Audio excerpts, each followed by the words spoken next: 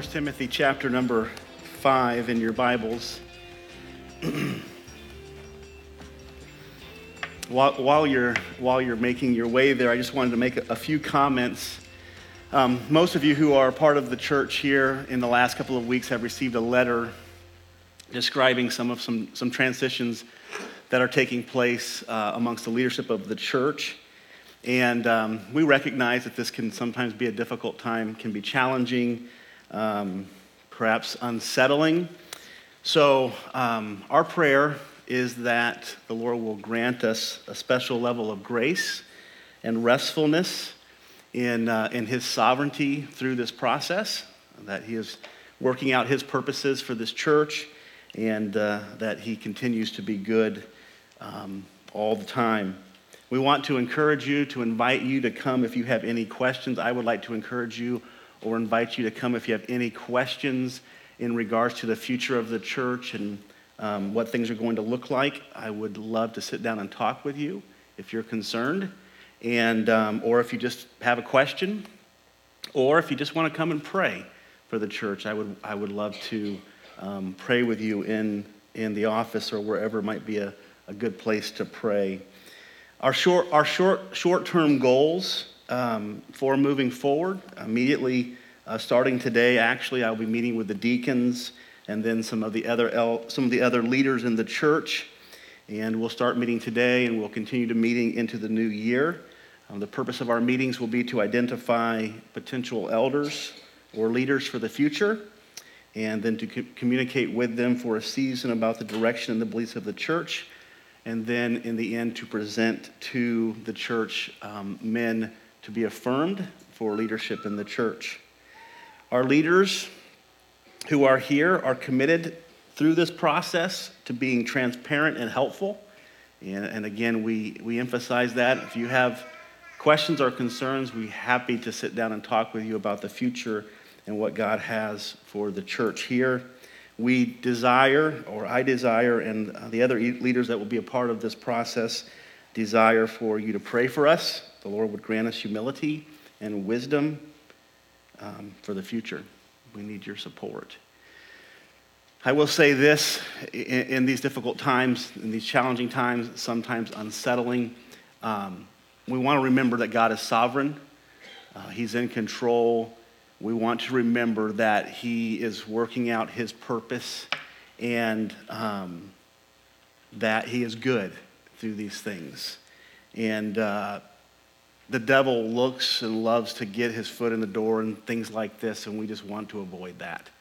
And so I hope that's helpful for you this morning. I've been praying that God would help me to say the right things with humility and grace, and that it would be received rightly. And so I pray that that's the case. And again, if there's any need to talk, feel free to come to me, one of the deacons, and we'd be happy to sit down and talk about the future with you. With that being said, 1 Timothy chapter number 5. We are returning to our study on proper behavior in the church. We're mindful of what the Apostle Paul writes in 1 Timothy about the significance of behaving right. We want to remember that the church is the lighthouse, if you will, of the gospel. We're here for the purpose of sharing the gospel with people around us, and not just sharing the gospel verbally, but also sharing the gospel by how we function, and by how we live amongst each other. And it starts with our home life, our families, our husband and wife relationships, our relationship with our children is a wonderful testimony to the gospel of Jesus Christ and to the working of God in the Trinity.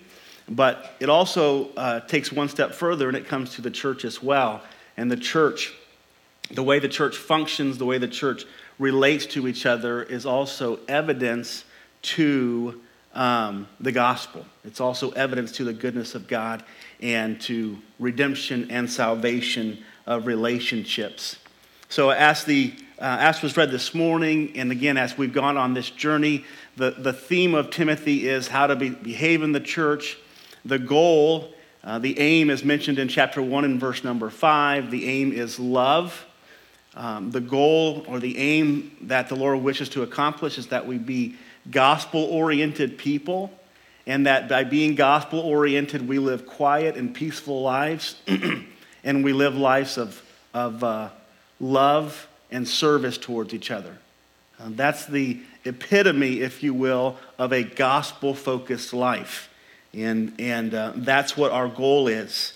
In chapter 5 and verse 1 and 2, and not just verse 1 and 2, but really the entire chapter, the scriptures talk about relating to each other. How do we relate to each other on a daily basis? In verse 1 and 2, it talks about relating in general, men and women, young and old.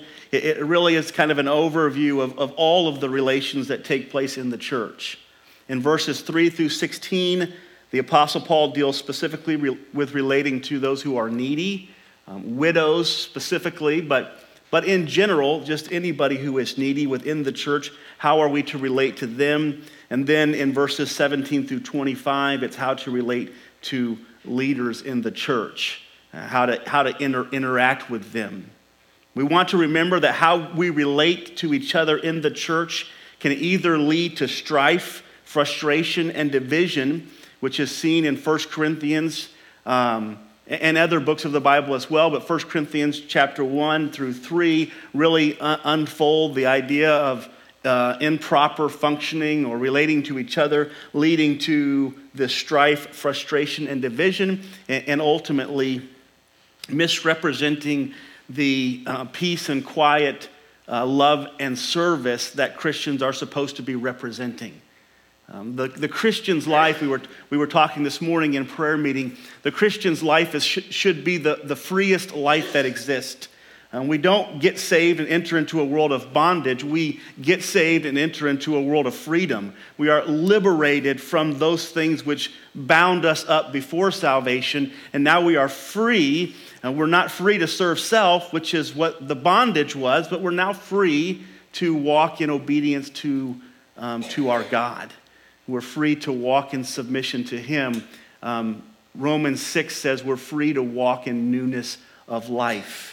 There's a new purpose, there's a new direction, there's a new vision for those who have found their relationship with Christ. And that walk is a walk of peace, it's a walk of quietness, it's a walk of restfulness, it's a walk of trust. Oftentimes when we describe Christianity, we describe it by looking at external evidences, but truly the evidences of true Christianity are not external, but they are internal. The fruit of the Spirit is not external, it is internal. It is the heart of an individual who has been converted by the power of God and now is manifesting that to the world around them. And this is visible by how we treat each other and by how we function together. So while our interactions can lead to strife, frustration, and division, as seen in 1 Corinthians 3, they can also lead to peace and quiet, as we see in Romans chapter number 12. Turn there with me if you would.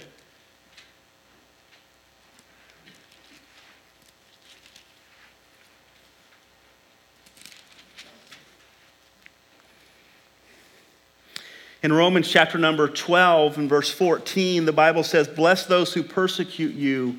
Bless and do not curse them. Rejoice with those who rejoice. Weep with those who weep. Live in harmony with one another. Do not be proud or haughty, but associate with the lowly.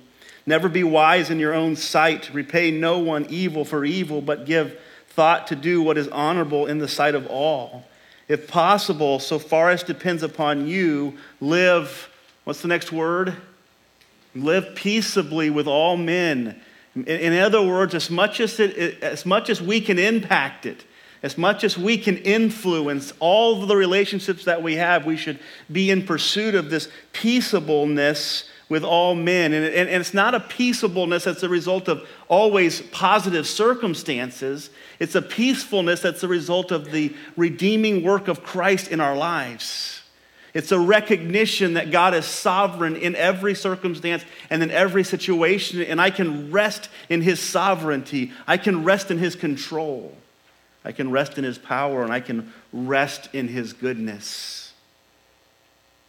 He goes on to say, Beloved, never avenge yourself, but leave it to the wrath of God, for it is written, vengeance is mine, I will repay, saith the Lord. To the contrary, if your enemy is hungry, feed him. If he is thirsty, give him something to drink. For by so doing, you will heap burning coals of fire on his head. Do not be overcome by evil, but overcome evil with good. Turn with me just a few books to your right in the book of Ephesians, chapter number 4. We see the same idea. The Apostle Paul talks about in this passage of Scripture putting off the old man, being clothed with the new man. In other words, letting the outside reflect what God has done on the inside of your heart. He says in verse number 25 of Ephesians 5, therefore, having put away falsehood, let each one speak the truth with his neighbor, for we are members one of another. Be angry and do not sin, and do not let the sun go down upon your anger. Give no opportunity to the devil. Let the thief no longer steal, but rather let him labor doing honest work with his own hands, so that he may have something to share with anyone who is in need. Let no corrupt communication or conversation or talk come out of your mouth, but only such as good for building up or edifying as fits the occasion, that it may give grace to those who are hearing. Do not grieve the Holy Spirit of God, by whom you were sealed for the day of redemption. Let all bitterness and wrath and anger and clamor and slander be put away from you, along with all malice. And be kind to one another, tender-hearted, soft-hearted, compassionate would be another word for this, merciful. Be tender-hearted, seeking to understand the other person's situation or circumstance, seeking to enter into his difficulty or problem or her difficulty or problem. This is the idea of compassion or the gift of mercy. This is how we function amongst ourselves in creating this. Forgiving one another, even as God in Christ forgave you.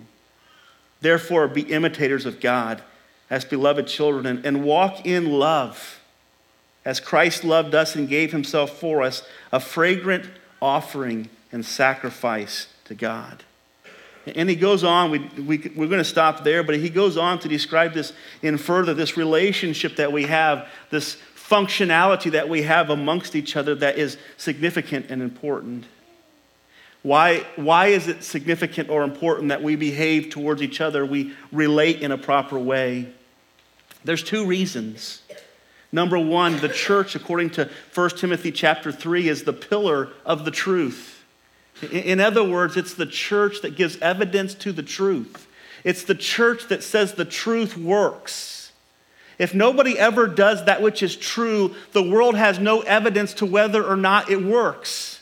The church has been set apart by God to do and live in the truth, to do and live the gospel, to do and live what is right, so that the world can see that being a follower of Jesus works. Amen. Being a Christian is the best life we can have, is it not? It is the best life. Being a Christian, being a follower of Jesus Christ is the best life. But folks, listen, if the devil can deceive us and keep us from being a Christian practically, he can keep us from experiencing God's blessing and seeing God's, and the world seeing God's way as right. What we do is we set out to walk in God's path, and God blesses that path, and he affirms that path, and he affirms that way. Why is it important that we live differently than the world? Why is it important that we live out God's plan? Because we are the evidence that the truth is real and that the truth works. Most of us would say that we believe that, wouldn't we? Most of us would say that what we just read in Romans and Ephesians, that, hey, you know what, that stuff works. But then when it comes to our daily functioning amongst each other, all of a sudden it doesn't work anymore, does it?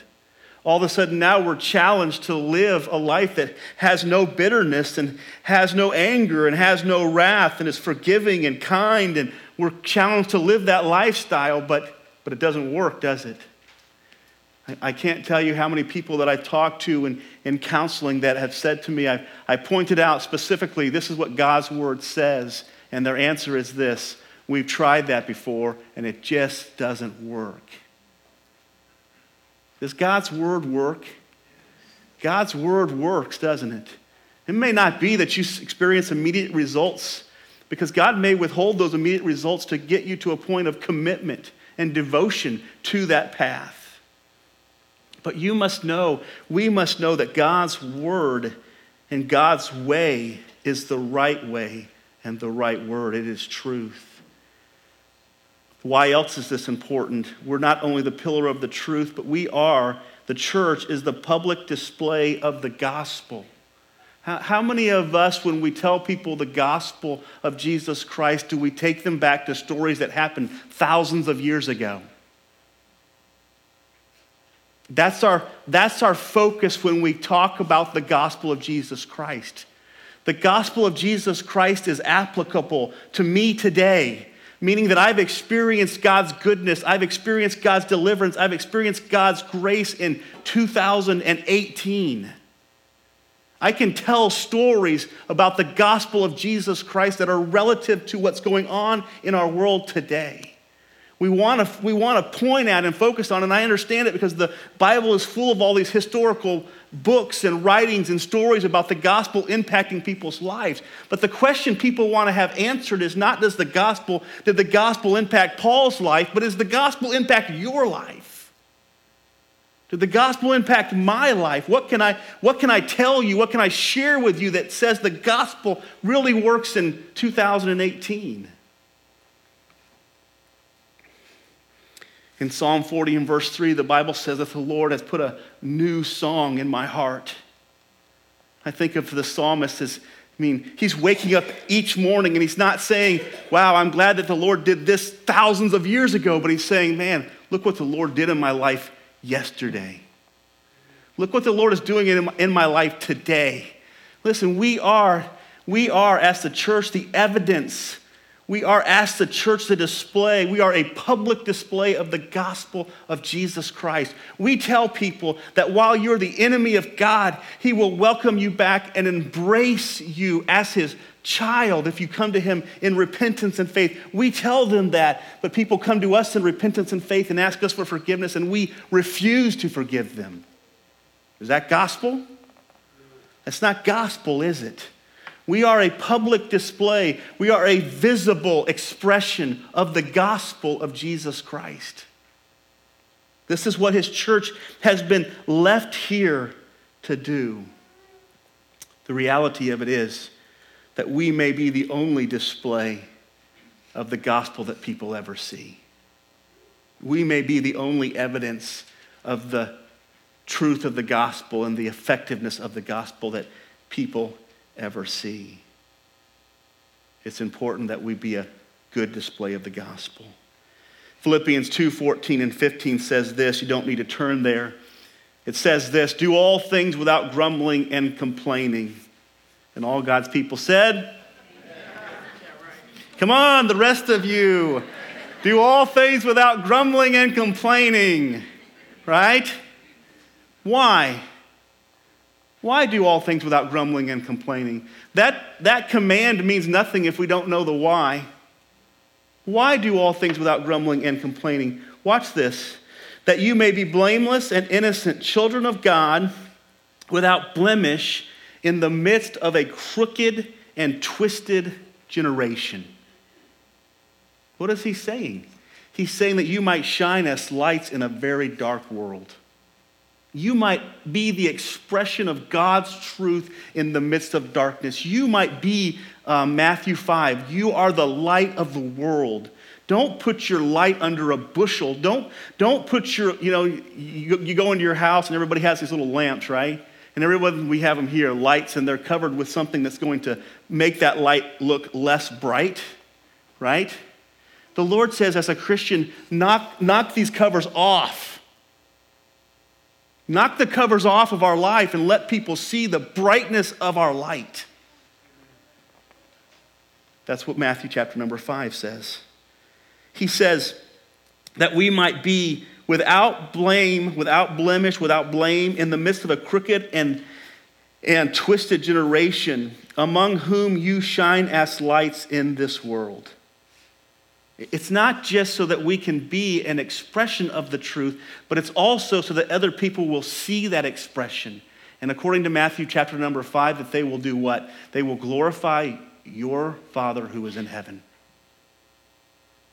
They will glorify God because of the light that we have shined. I think of what the Bible says in Galatians, I think it's chapter number 1, when the Apostle Paul experienced this extraordinary conversion. And most church people know what Paul's conversion was all about. In the very end, it says, and they glorified God in me. The last verse, I think it is, they glorified God in me. In other words, Paul says they glorified God because of what happened to me. That's our testimony. That's our witness. And that's how we're supposed to function in the world that we live in. In our text this morning, the Apostle Paul is writing to Timothy, and he's going to use the analogy of the family in relation to this truth of how we treat each other, how we function together in such a way that we display the glories of Christ, we display the significance of Christ, we display the awesomeness of Christ, we display the unity that Christ causes, we display the kindness that Christ causes, we display the love that Christ causes, we display Christ. He's given us this community right here to accomplish that. It's weird because an individual can't accomplish that, can they? Can an individual living in their own world by themselves with nobody else accomplish and show what it looks like to love others? It takes a group. It takes someone not to just be loving, but it takes someone to be loved. That's why the church has been set apart to accomplish this, and not just the church. The church is used as the church here, the home is used as a metaphor to describe the church. It's not just the church, but it's the home. The Lord says in Matthew 12 and verse 60, for whoever does the will of my Father in heaven, he is my brother, he is my sister, he is my mother. The Lord uses an analogy of the home to describe what the church should be like. And so I just want to unpack that for us for a few minutes. What does it mean, according to our text here, to function in the church like we would function in the home? Now, let me say this to begin with. This can be a distorted perspective, especially in the world that we live in. We say God is our Father, right? So we immediately are making a family connection with God being like my Father. Some of you have had really bad fathers. Some of you have had unfaithful fathers. Some of you have had absent fathers. So this connection that the Apostle Paul is making with Timothy is not always clear. It's not always understandable. Sometimes the analogies that are used, when God uses a human analogy to paint a picture of a divine truth, sometimes it's not very clear. It's so important that we understand that this analogy is directly connected to 1 Timothy chapter number 3, where Paul gives a list of all the qualities of an elder. And he talks about someone who has a godly home, a right home. So the distinction is this is what the home should look like, and this is what the church should look like. In Galatians, it does the same thing. In Galatians, it does a lot of Ephesians, it does a lot of analogies of the home, brothers, sisters, moms, dads. And then in Ephesians chapter number 5, it says, here's what the home looks like from God's perspective, right? So the church doesn't need to look like the home from our perspective. It needs to look like the home from God's perspective. So we want to make sure that we have that understanding, because when I think about it's like, Lord says, John, treat your church body like you treated your brothers and sisters. Okay, you guys don't want to experience that. All right, we don't want to go there, because the analogy is, for me, because of my relationship with my brothers and sisters wasn't as strong as it should have been. So you got to make sure that you understand that distinction as we enter into this, because sometimes when we think of fathers and mothers, we think of things that are not truly what God wants us to represent. So we go to chapters like Ephesians 5, which says fathers are to love their wives as Christ loved the church, right? and the wives are to submit to their husbands, and children are to obey their parents. This is like a harmonious family, right? Isn't that what the Lord is describing in Ephesians 5 and 6? A harmonious family? And that's what he's describing about the church. That's what he's saying about us. Not we be like some of our families and my family, but that we be the family that God has put together. I'm not talking about my immediate family, my extended family, all right? So we need to understand that principle. And that's why in 1 Timothy 3, as well as in Ephesians 5, you have the description, if you will, of what a family ought to look like. So in chapter number 5, verse 1 and 2, the Bible says, do not rebuke an older man. It's the same Greek word that we get the word elder from. You'll actually see it at the end of this chapter being translated elder. And the reason why it's translated older man, because the context tells us that it's not referring to a position in the church, but more referring to somebody who is of age, somebody who is older in the church. He says, do not rebuke an older man, but encourage him as you would a father, younger men as brothers, older men as mothers, younger women as sisters in all purity. So what I want to do is look at 3 or 4 things about this family relating, church relating as a family. Number 1 is when are we called to relate as a family? Okay? When are we called to relate as a family? The emphasis of this text is the Apostle Paul is dealing with a difficult circumstance. He's dealing with a hard circumstance. You can kind of see the idea of rebuking is in the text. So obviously there's been a situation where there's a rebuke that's needed, and the Apostle Paul is giving some instructions on how to properly give that rebuke. I believe that that's true and accurate, but I think also what Paul is doing is he's giving us the worst of circumstances. He's not saying only treat older men like fathers in bad situations. And only treat younger men as brothers when it's a bad situation.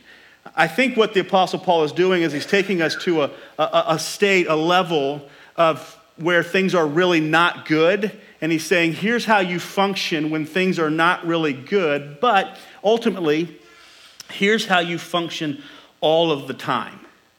Okay? This should be our normal mode of function in whatever circumstance, whatever situation we're dealing with as a church family.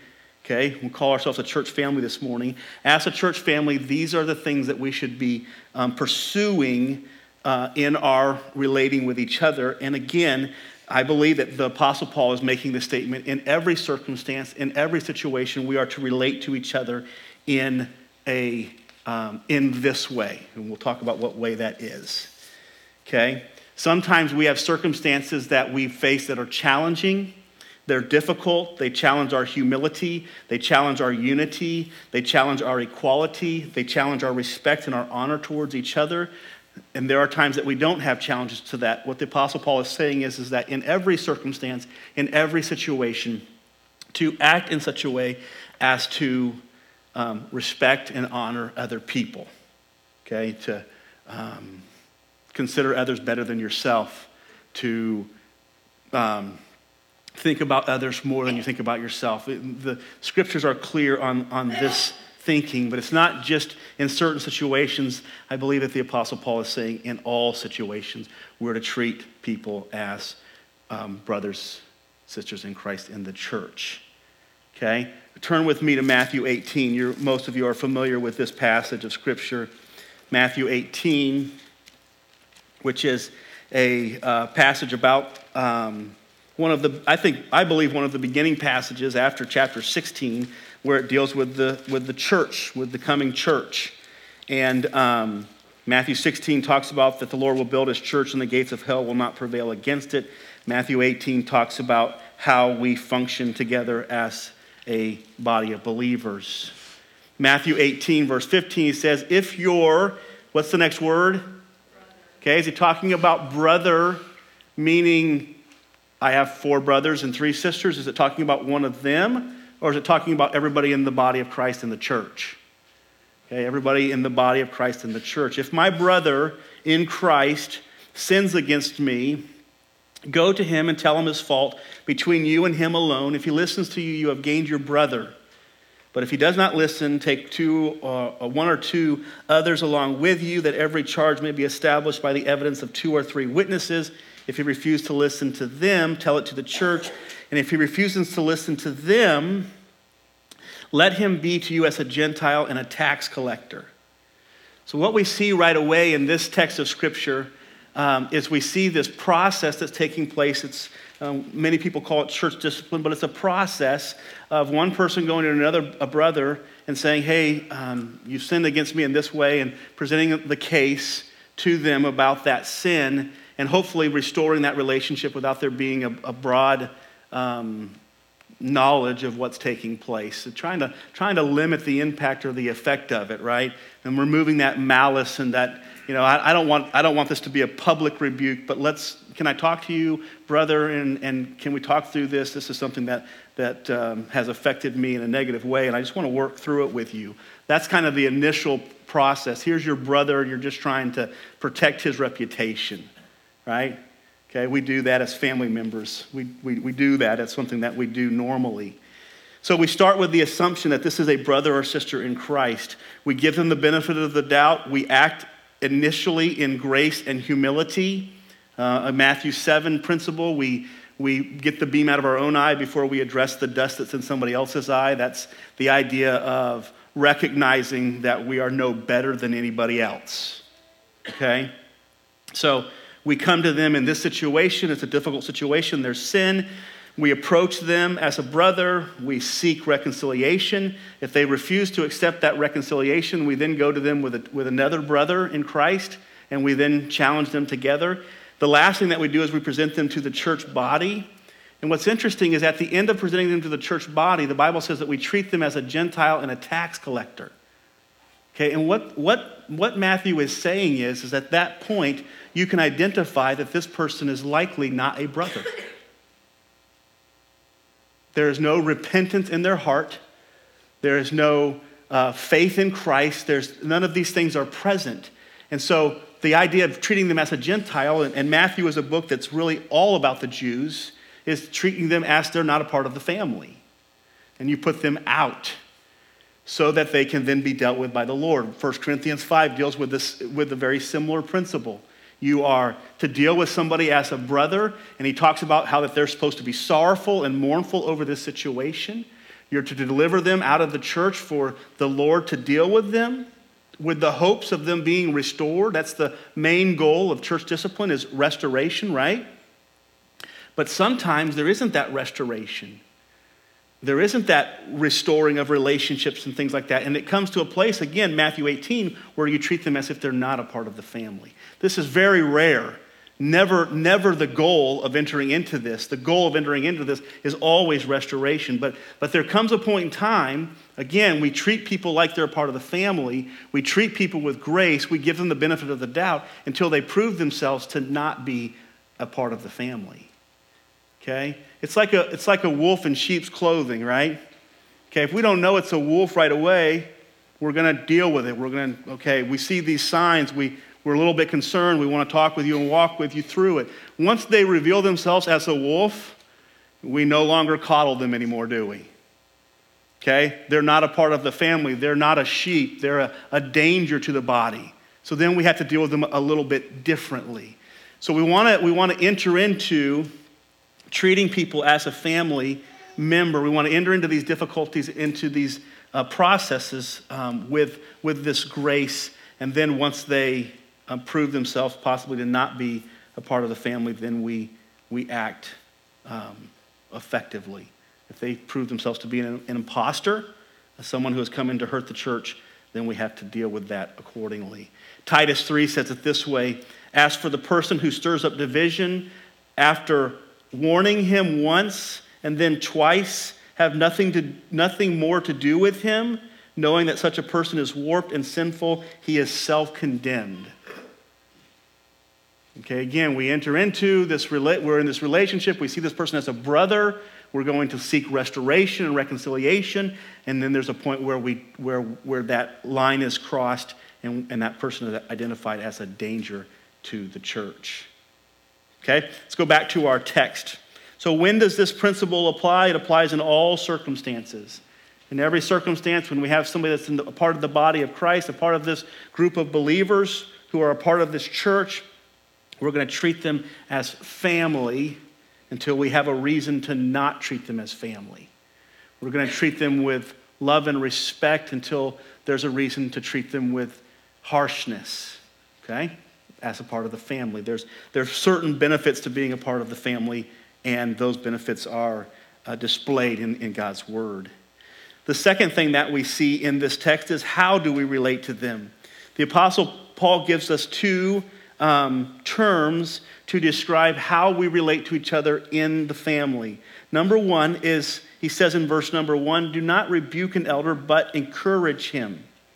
Okay? Do not rebuke an older person. The principle that's given in verse number 1 is not just related to the older person and the younger person. The principle actually flows through the entire 2 verses.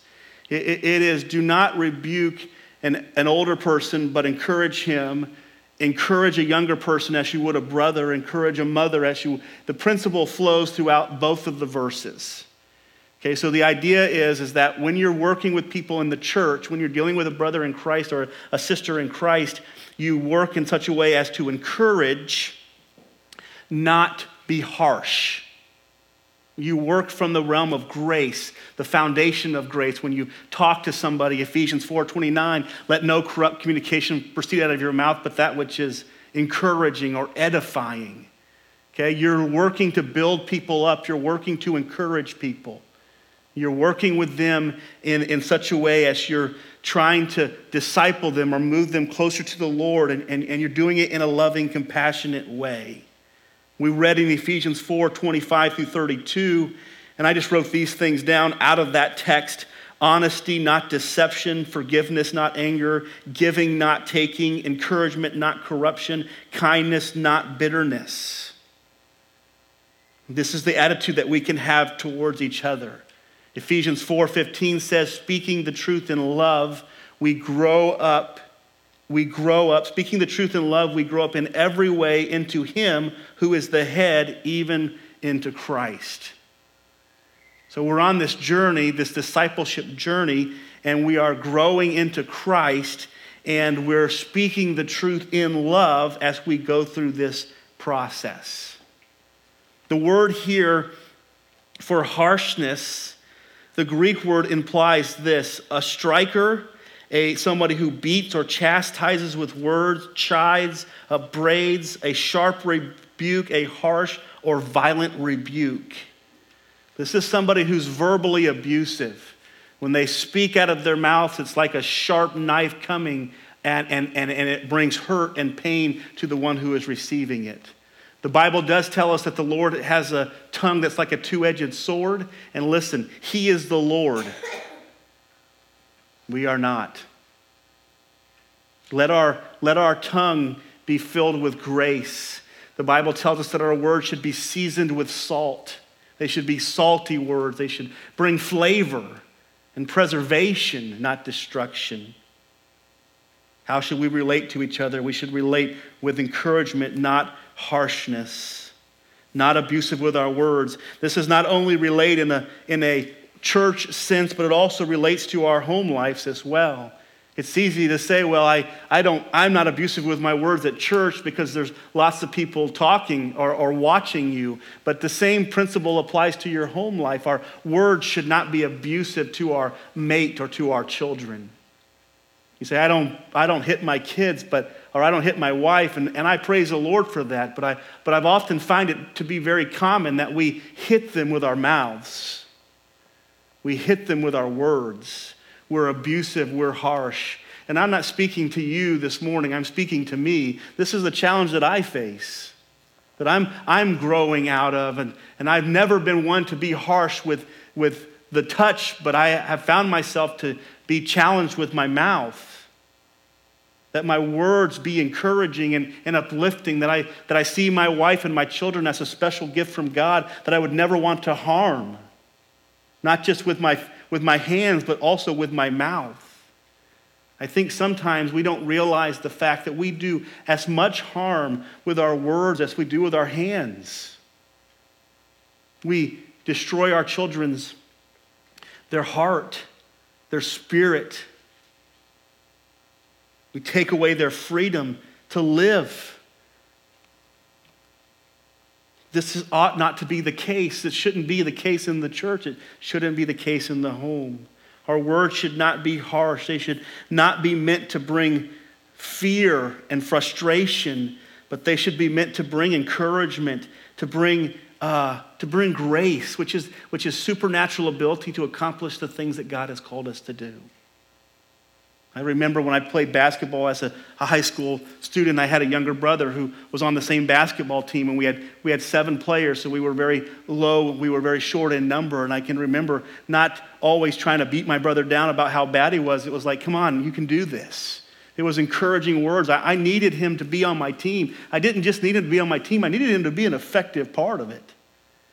And you know what was not going to be helpful for me to do was to beat him down and to cause him to think less of his part in the process. I had to encourage him, lift him up, say, hey, you can do this. Come alongside all these people who have been under the law for years. And he promises to come alongside of them, and he's going to come into them, and he's going to walk with them through this journey. And if you can picture a dad coming up to a son and just putting his arm around him and saying, you know what, man, I know this life is difficult, but I'm here with you. That's what this word means. It means to call alongside. When the Apostle Paul says in Romans 12, I beseech you, therefore, brethren, by the mercies of God, that you present your bodies. That word beseech there is the same word. It's the word to call alongside. The Apostle Paul is actually calling the church alongside of him to glorify God. That's what we're called alongside of. We are called to help, to disciple. That's what the Holy Spirit does, right? How many want a Holy Spirit that crushes us every day? The Bible says that the Holy Spirit is living within us, and he's always crying out what? Abba, Father. It's the most intimate term for a dad. He's always reminding us of our relationship with God that comes through Jesus Christ. We have nothing to fear anymore. Amen? We have nothing to fear anymore. We walk in the fullness and newness of our redemption. And the Holy Spirit reminds us of that. And when we get into a difficult circumstance, the Holy Spirit's there to comfort us. And when we lack wisdom, the Holy Spirit's there to give us wisdom. Right? That's what he's there for. And then he says this, hey church, listen, this is what you are. This is what you're to be doing with each other. You're to be walking with each other, discipling each other. You see somebody with hurt. I see this all the time in this church, and I love it. You see somebody who's hurting, and what do people think right away? They walk up and they're like, hey, can I give you a hug? It's like you see all these hugs going on. This is what the church is about. We're a family. And there's hurt and pain and things like that, and people need encouragement. They need to be uplifted. People don't need to be torn down. The reality of it is, folks, is the world and the devil will do their best to tear you down. Well, right? The thief cometh not but for to steal, kill, and destroy. But I have come that you might have life, and you might have it more abundantly. That's what Jesus says. That's what we're here for. We're here to show each other that life, and let the world watch the joy of this body. Let the world watch what it's like to be a part of Grace Bible Church of Hollister from the outside. And then you'll bring your neighbors and your friends, and they'll be like, oh my goodness, that is such an amazing place. I had somebody say to me recently, the reason why we started going to Grace was because of how friendly it is. That's what we're called to do. That's who we're called to be. Not harsh, not mean, not brutal with our words, but comforting and caring, a friend, a teacher, a caregiver, a partner. Not a partner in crime, but a partner in the Christian life. We got enough partners in crime, right? Partner in the gospel. A partner in loving people. A partner in difficulty. This is what we're supposed to be. This is what we're called to. So how do we do this? We do this by being encouraging and not being harsh. 1 Thessalonians 2, 7 and 8, the Bible says, but we were gentle among you, like a nursing mother taking care of her own children, so being affectionately desirous of you, we were ready to share with you not only in the gospel of God, but also of ourselves, because you have become very dear to us. This is the church. This is what we're about. The world should look at Grace Bible Church and say, I think I understand the gospel a little bit. I think it makes sense to me. That group of people is a great expression of it. This is what we're called to. He not only says encouragement, not harshness, but at the end he says in all purity, or all of these things done in purity. And this word simply implies two things, two ways in which we're pure. The word means pure, sinless, clean, or chaste. It's used only one other time in the Bible in 1 Timothy 4:12, when the Apostle Paul tells Timothy, let no one despise your youth, but be an example in speech, in conduct, in love, in faith, and in purity. So here's what the Apostle Paul is saying, that live amongst each other as a family and make sure you do it with purity. He's saying this, make sure that your motive for doing it is right.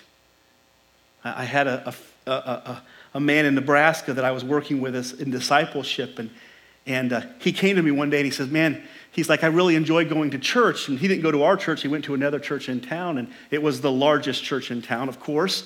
And I asked him, I said, why do you go there? He's like, because I make all my business contacts there. Hence the reason why he went to the biggest church in town. Listen, the church is not a place, you don't treat each other kindly and nicely because you're going to make some benefit out of it.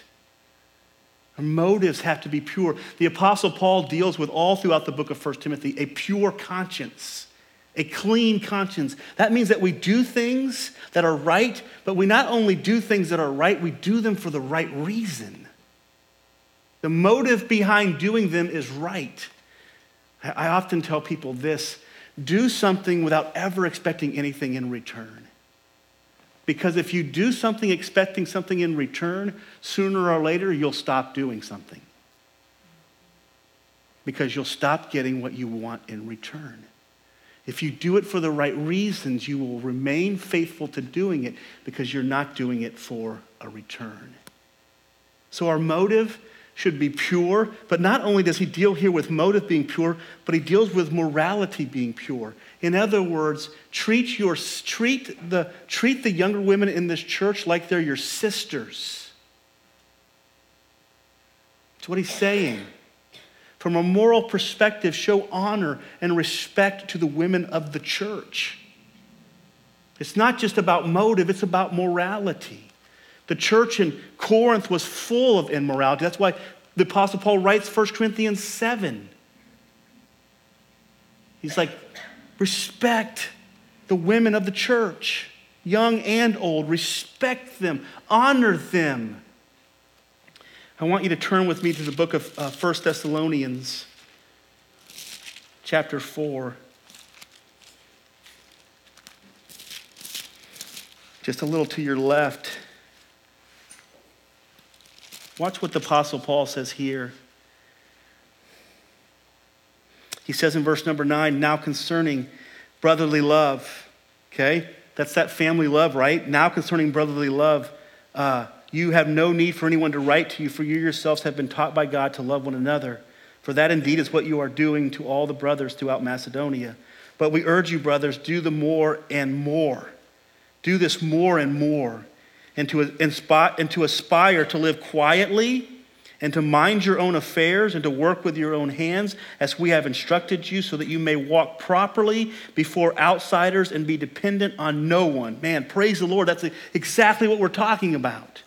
That's what the church should be. The church should be interdependent but not dependent on the world.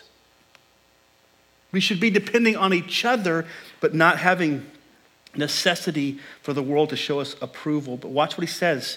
But we do not want you to be uninformed, brethren, about those who are asleep. And this is not the text that I was looking for. I'm going back here. Go back to verse 3. For this is the will of God, your sanctification, that you abstain from sexual immorality, that each one of you know how to possess or control his own body in holiness and in honor, not in the passions of lust like the Gentiles who do not know God. That no one transgress and wrong his brother or his sister in this matter. The church should be a place of holiness when it comes to the people of the opposite sex. It should be a place of purity. We should know how to possess our own bodies, but we should also know how to honor other people. That no one transgress or wrong his brother in this matter, because the Lord is an avenger in all these things, as we have told you beforehand and solemnly warn you. For God has not called us to impurity, but to holiness. Therefore, whoever disregards this disregards not man. What's the next two words? But God. This is a purity in the church that's not just how our motives for doing things. Yes, it includes that, but this is a purity in the church that is men honoring women, men respecting women, men not putting women down, but lifting them up, respecting and honoring them. He says, so that you may walk properly before outsiders and be, am I in the wrong verse again? Do not regard this, disregards not men who gives the Holy Spirit to you. And then it goes on to the brotherly love. So how are we to relate to each other? We're to relate with encouragement. We're to relate with purity. We're to relate with respect for each other as brothers and sisters. Lastly, this morning is with whom do we relate? And I'm just going to give you these things. Old men, we relate to them as fathers. Young men, we relate to them as brothers.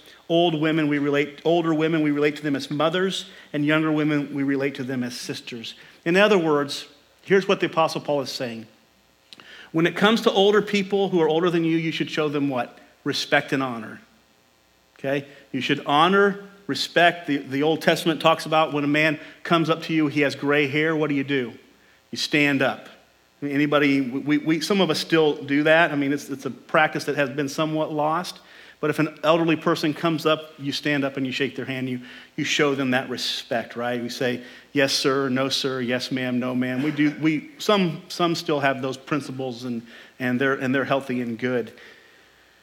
But what he's saying is if you're dealing with somebody who is older than you, deal with them in the sense of respect and honor. Okay? If you're dealing with somebody who is younger than you, deal with them with a sense of equality. When he says to treat them as brothers and sisters, what he is saying is this: don't elevate yourself over them. In other words, the family of God, just like the family in home, should function in such a way that there is honor and respect for everybody, and there is equality. There is an equalness to the body of Christ. There is an equalness to the church.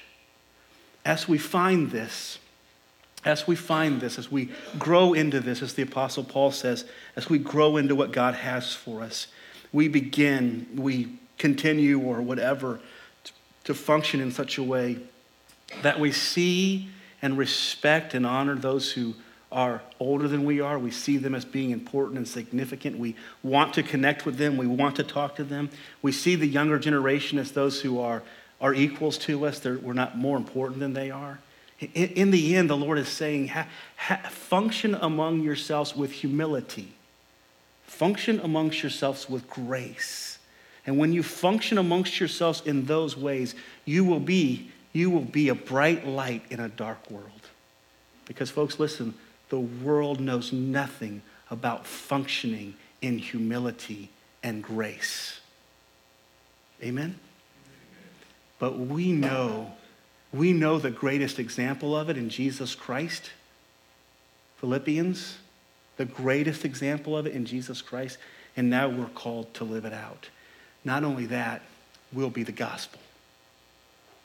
That's what we want, right? I think the heart of all of us this morning is to display what Jesus Christ did for us to other people. The greatest sacrifice ever offered was Jesus Christ giving himself willingly to die in our place, to take upon himself our problems, our sins, our difficulties. He took upon himself everything negative about us. And then he died on the cross for that. And he rose again the third day, and he didn't just leave us. He said, I'm not just going to take all of your problems and your sins, but I'm going to give you all of my righteousness and my goodness. There's never been a greater display of sacrifice and love than that one. And the Lord says to Grace Bible Church of Hollister, California, live that. You be that now. Just for a season. And it is just for a season. We're going to get to go to heaven soon. I don't know how soon, but we're going to get to go to heaven one day, aren't we? We get to do this stuff for a season, and then we get to go and be with our Heavenly Father and enjoy our reward and enjoy eternity with him. Let's pray together. Father, we are thankful that you have trusted us with your Holy Spirit, trusted us with your grace and your goodness, not, Lord, just to be a recipient of it, but to be a display of it. And we pray that you would help us, Lord God, to live out your heart for this world, to be a light in darkness, to be a picture of grace and redemption and salvation in a world of sin. We pray, Lord, that you would do your work in our hearts, that this message and this truth would ring true for us throughout this week and would change our lives for your glory and by your grace. Thank you in Christ's name. Amen.